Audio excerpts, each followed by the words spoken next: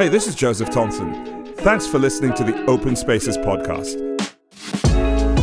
Why don't you sit back, relax, and join me as we take a journey together into wide open spaces.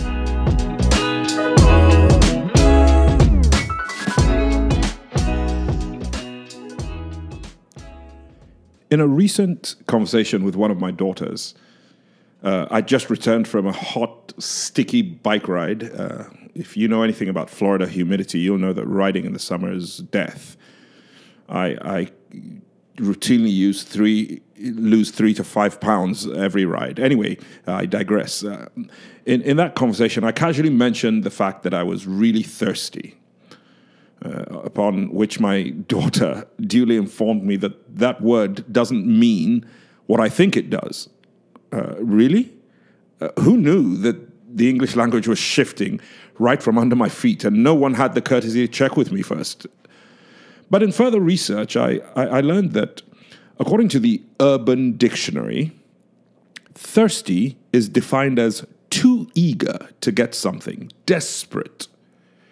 And then it goes on to quantify that. This desperation could be in reference to anything: compliments, validation, attention, but it is most frequently used to specifically mean desperate for sex. Oops, who knew when I said I was thirsty? Apparently, now I have to be more specific when I want a drink of water. So, for the purpose of clarity, let me emphasize that the title of my podcast this week, Thirsty, isn't the urban version of thirsty, though in a very real sense it does represent desperation, just not desperation for the things that are listed. So having said that, it's also critically important that I make that distinction, especially because I'm about to declare that our nation is thirsty. In fact, many nations around the world are thirsty. How do I know that, you ask? That's simple. First, because in my recent trip to Europe, as well as here in the United States, I've closely observed people's rather benign response to protecting themselves and others from the ravages of COVID-19. The way we carry ourselves in public, the way we have politicized the wearing of masks, but also because the global response to the continued and alarming death toll from the COVID-19, and I want you to note that it's now almost the end of 2021, but it's still COVID-19. In other words, it's been around for 2 years. So the alarming death toll from this pandemic would indicate that we've become desensitized to the calamity that's befallen our world. For the most part, having heard reports of millions of deaths among the young, the old, the able, the not so able, people are desperate, or if you like, thirsty, to see the world go back to the way it was pre-global pandemic. Let me attempt to illustrate this desperation with another story. In the book of John, in chapter 7, verses 37 through 39 read this way. On the last day, the climax of the festival, Jesus stood and shouted to the crowds, "Anyone who is thirsty may come to me. Anyone who believes in me may come and drink. For the scriptures declare, rivers of living water will flow from his heart." When he said living water, he was speaking of the Spirit, who would be given to everyone believing in him. But the Spirit had not yet been given because Jesus had not yet entered into his glory. Now, because context is everything, let me explain this a little more clearly. You see, this celebration, this feast or festival that was climaxing on the last day, was what has come to be known as the Feast of Tabernacles. Again, for clarity, the Feast of Tabernacles is a feast celebrated by Jews, which is the celebration of God dwelling with them and providing for them in the entire time they were in the wilderness. Now, in case you don't know, that's most definitely a feat worth celebrating because, according to the scriptures, the Jews, the nation of Israel, wandered in the wilderness for 40 years, and their clothes didn't wear out, and they had divine provision for food and water. So it's easy to see why subsequent generations continued to celebrate that miraculous season. And so it was a 7-day celebration, and it was now day 7 of that 7-day celebration, which was the climax. And Jesus basically waited until the last day of the feast. He waited until the climax to make his profound declaration. But notice this. He didn't just speak. According to the text we just read, Jesus stood and shouted to the crowds at the top of his voice. Now, some might want to argue that, well, he shouted because they were a large crowd and he needed them to hear him. No, that's not exactly it, because much of the way things were set out, even when he gave what has come to be known as the Beatitudes, the Sermon on the Mount, I've literally physically been to that spot and in Israel, and it's amazing because the bowl, he stood on a hillside and spoke down into a bowl. It's amazing how when you stand at the top of that hill and speak in a normal voice, people sitting all the way down in the valley can hear you. It has something to do with acoustics for certain. So my point is simply this. He didn't shout for acoustic reasons. Him shouting was actually very unlike the typical rabbinic teaching posture. Because the typical rabbinic teaching posture, the rabbi sat and spoke softly enough that people had to literally lean in to hear him. But not this time. Now, the Holy Scriptures are replete with examples of desperate, or if you like, thirsty people shouting because their lives and their livelihoods depended on their voices being heard.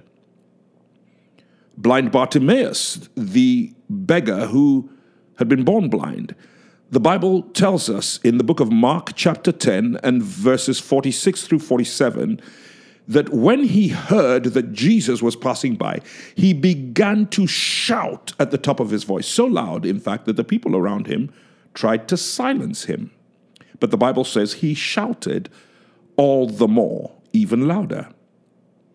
In Matthew chapter 14, verses 29 and 30, we're told that as Peter is walking towards Jesus, who has beckoned him to come to him on the water, out of the boat, in the midst of a raging storm, and all the other disciples are sitting in that boat, cowering in fear that they're going to capsize. The Bible says Peter is walking on water, but then he takes his eyes off Jesus and focuses on the storm. And as soon as he sees the storm raging around him, that becomes his reality. And the Bible says, as he began to sink, he began to shout in desperation for rescue. In Mark chapter 5, verses 2 through 7, we're told the story of who we have come to know as the demoniac of Gadara, or the demoniac of the Gadarenes. He hid in the mountains. He was possessed by multiple demons, and they caused him to inflict harm consistently upon himself. So he lived like a wild man all by himself. And as soon as Jesus' boat docked on the island where Jesus went, where this man was kept in isolation, but Jesus went to isolate himself to pray. The Bible says as soon as the demoniac saw Jesus, he began to scream at the top of his lungs. What's my point here? My point is that John uses the same Greek verb in John chapter 7 and verse 37, where he says Jesus he stood and shouted to the crowds. He uses the same verb that is used in all of these examples we just referenced, from blind Bartimaeus to Peter sinking to the demoniac of Gadara. It is the same verb used for the word shout. So we understand that there is the context of a desperation, a need to be heard. John uses that same verb to convey the volume of Jesus' voice. So this wasn't just some casual shout to get the attention of the crowd. This was a shout of desperation. So you might then ask the question, why then did Jesus shout at the top of his lungs?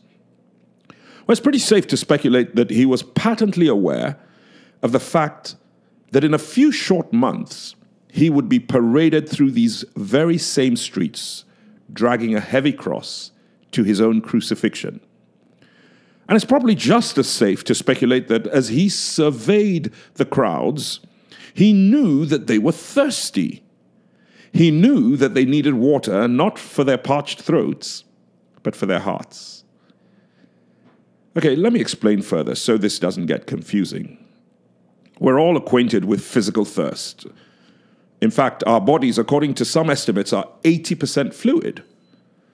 That means that a man my size, 230 pounds, and don't judge me, is lugging around about 180 pounds.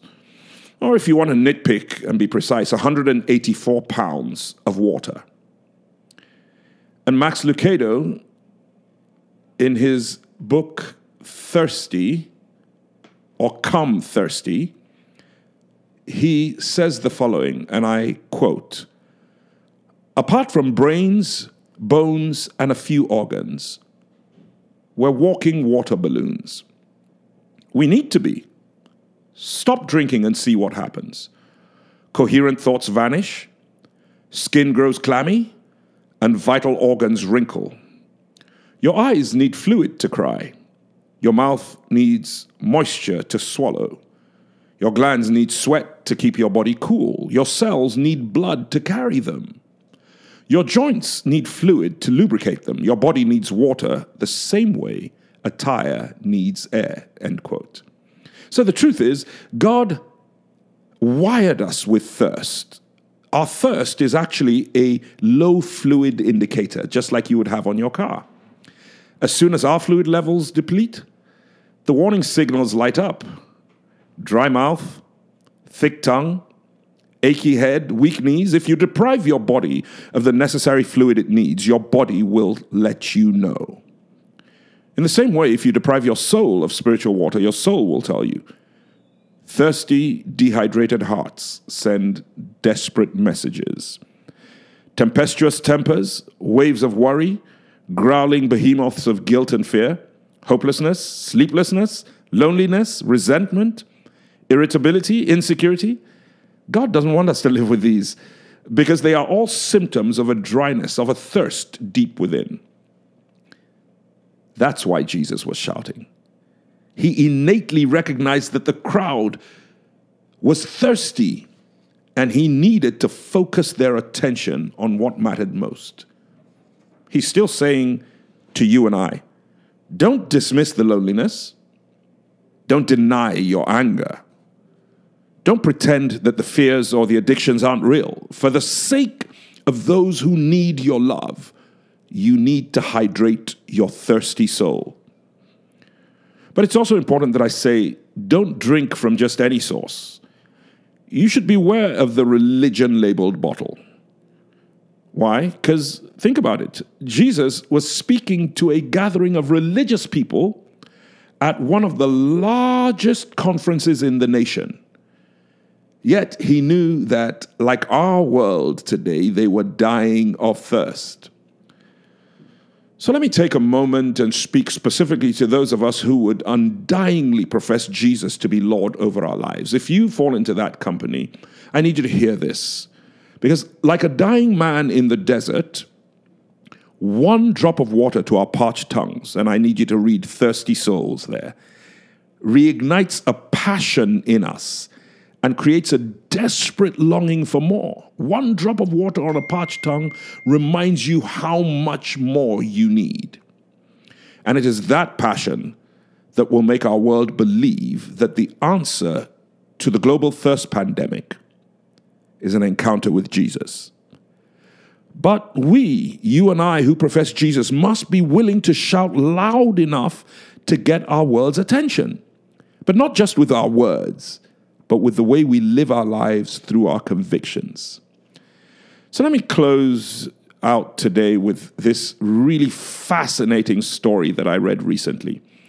And it's a quote from G. Campbell Morgan on a message titled Preaching.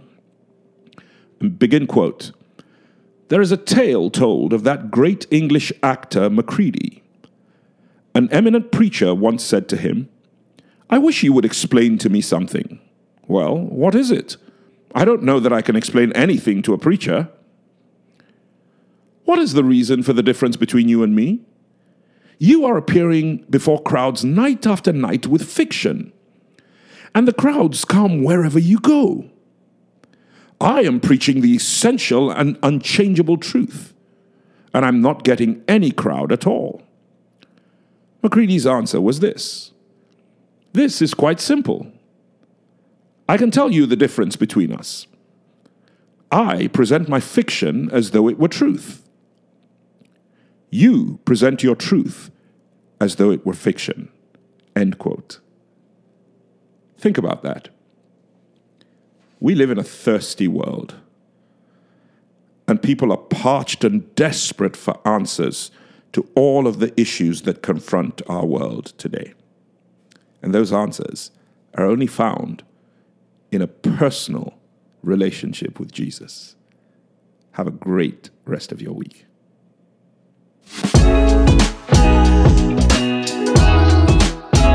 Thanks for joining us on the Open Spaces podcast. If you enjoyed it, then please like it and share it with your friends. We'd really love to connect with you, and you can find us on Instagram and Facebook at the Open Spaces Podcast.